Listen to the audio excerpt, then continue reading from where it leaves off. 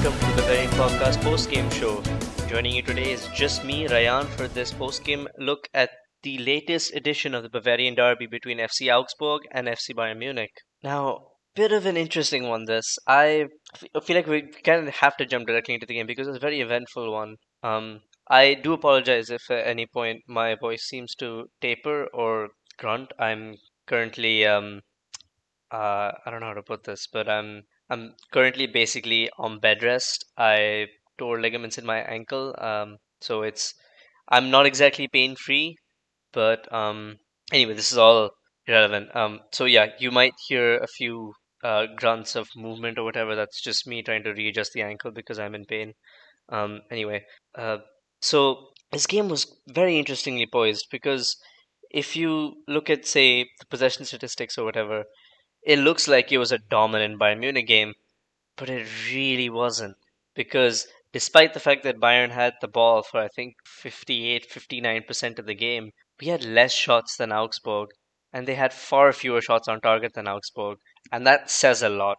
Now, of course, the injury list for Bayern Munich is quite a lot more extensive than FC Augsburg. We have, of course, Min Jae Kim, Serge Gnabry, Konrad Laimer, Joshua Kimmich, Nusayr Mazraoui, and Dai Upamecano, who probably would have gotten some sort of minutes today, all of whom were unavailable through either being at AFCON or the Asian Cup or just straight up injury. But the lineup today looked decent, honestly.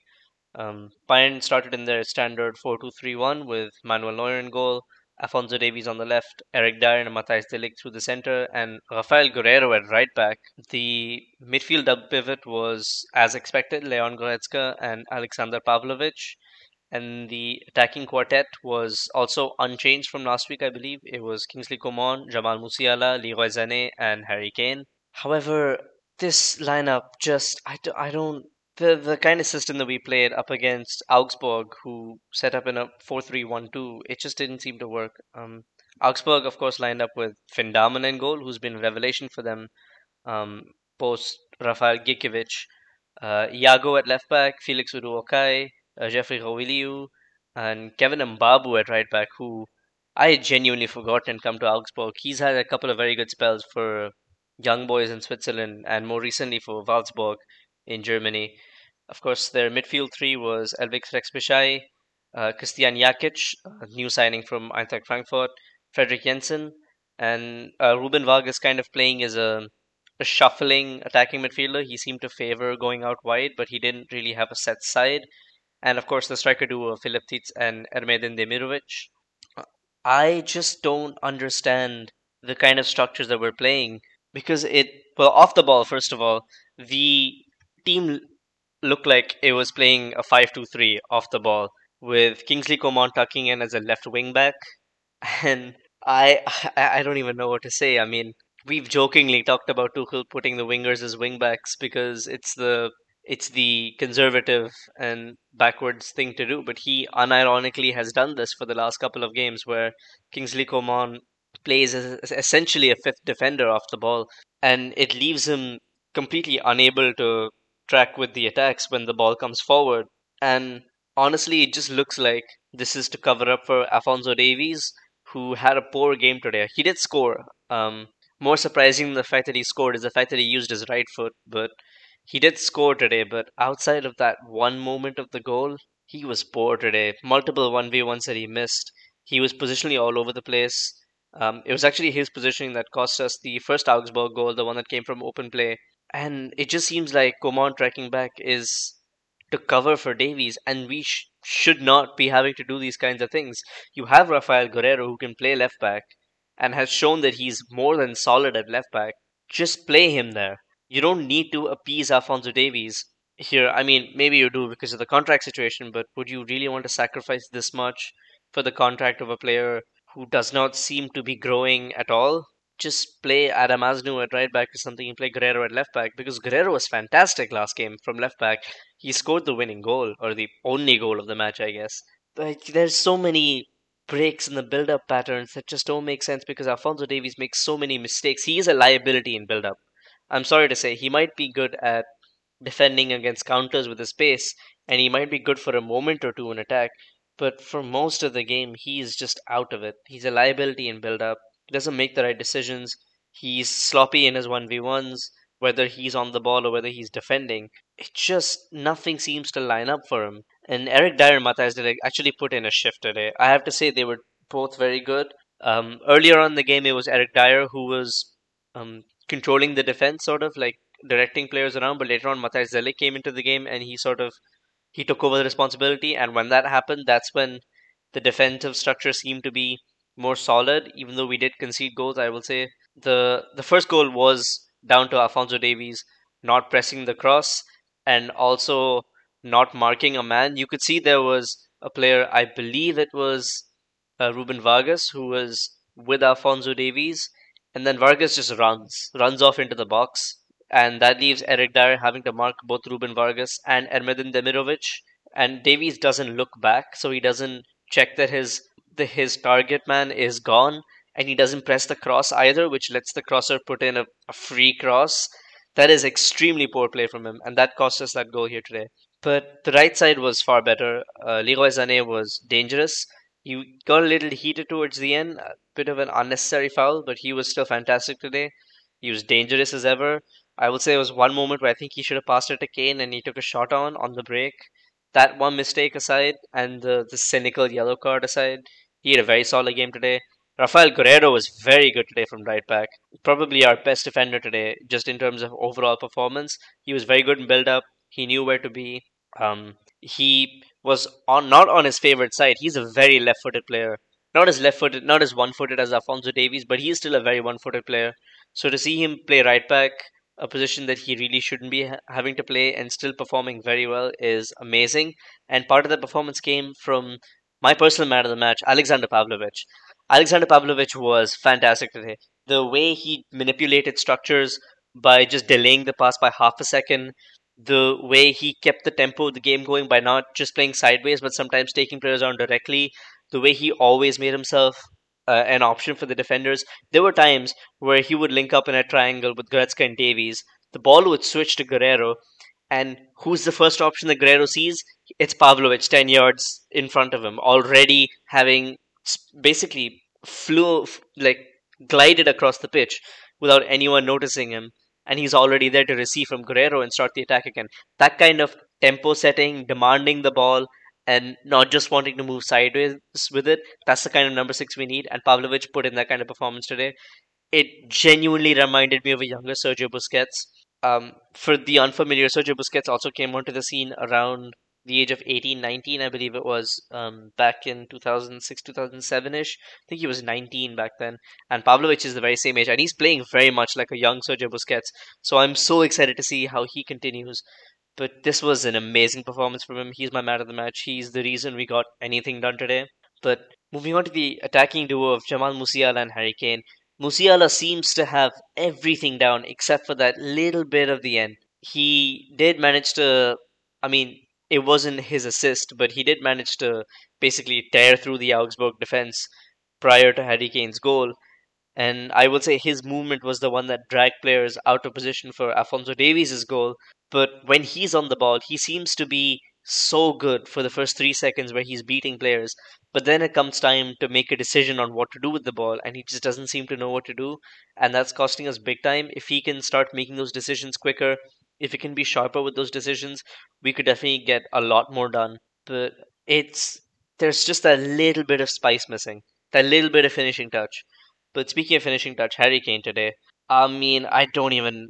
He did his job. Like, what was asked of him, he did it fantastically. He tracked back. He did well on set pieces, defending set pieces, attacking set pieces. He got a half chance to. Well, no, not a half chance, but he got a chance to score and he buried it. But this is not how we play with Harry Kane, lads. I have many problems with Thomas Tuchel, and one of my main problems is the fact that he does not know how to use Harry Kane at all.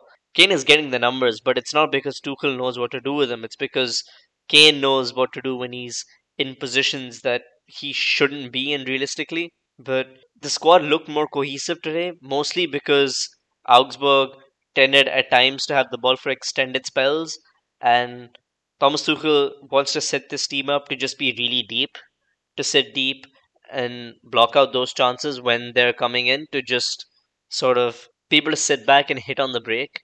And it's not what Bayern is about. It works sometimes. It worked today.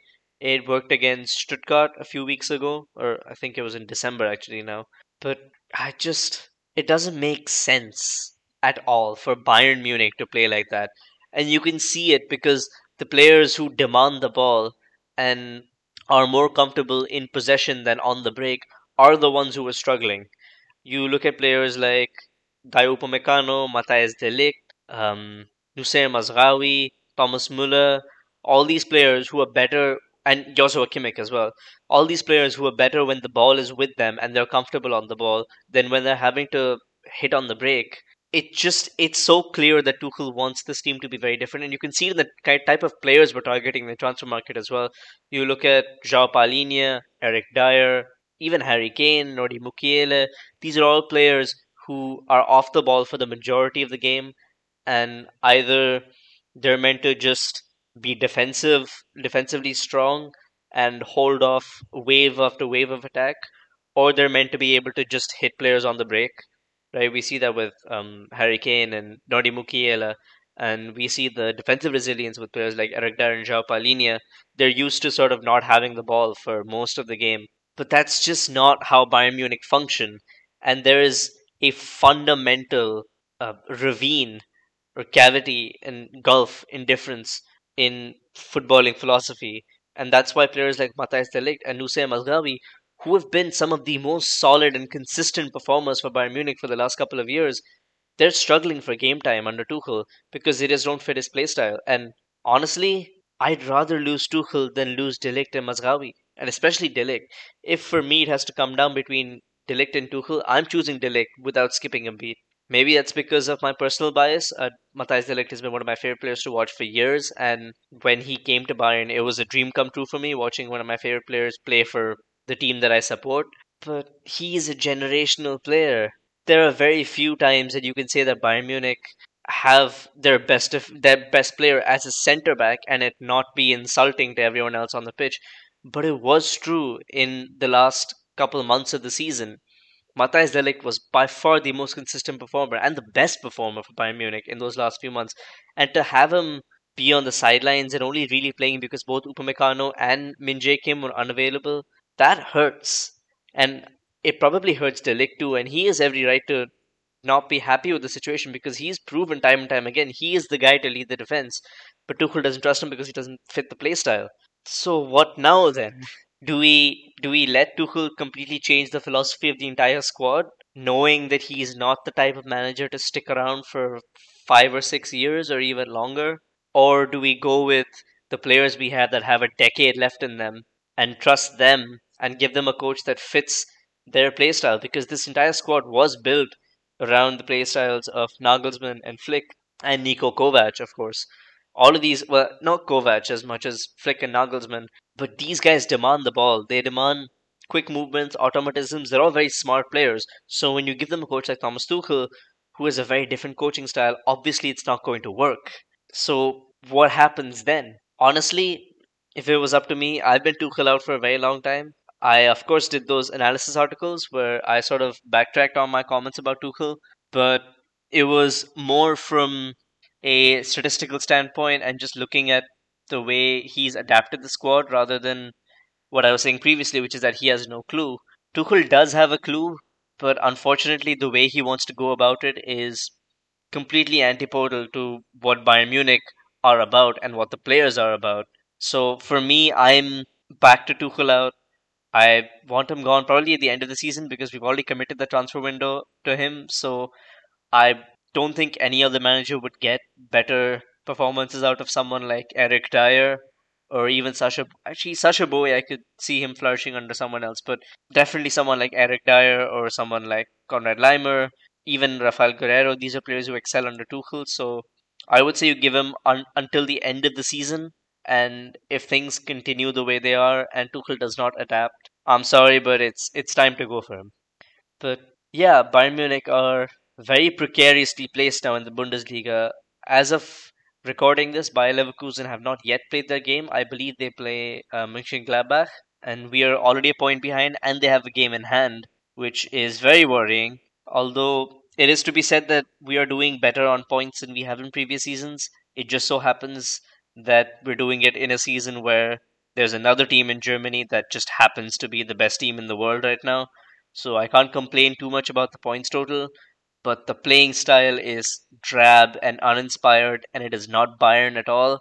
And it hurts me because, I mean, I can't play football for a year, and now I have to watch my favorite team go through this kind of rough patch, and it just does not.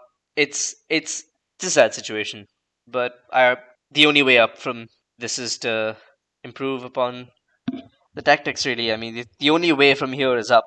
So I'm hoping that either Tuchel understands that this is not what he's supposed to do, or that the board figures out that this is not the right way to go about things and they end up letting Tuchel go.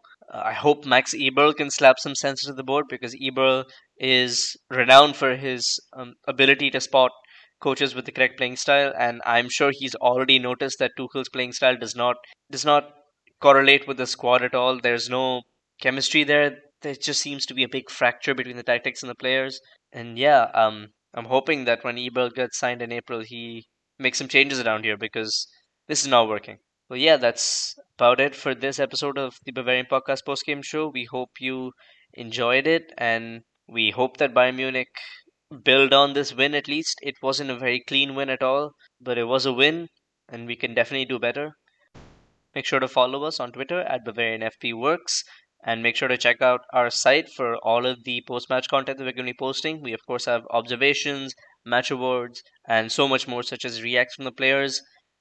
Hopefully, looking out for a react on Kingsley Coman's injury, praying that it isn't anything too serious because we will definitely need him for the tail end of the season where the games get tougher and tougher and they get more and more frequent. You can check out our individual accounts as well at Tom Adams. You can find Tom Adams at Tommy Adams 71. You can find Chuck Smith at the Barrel Blog, and you can find I Need No Name at PFWYNNN. Good night, boys.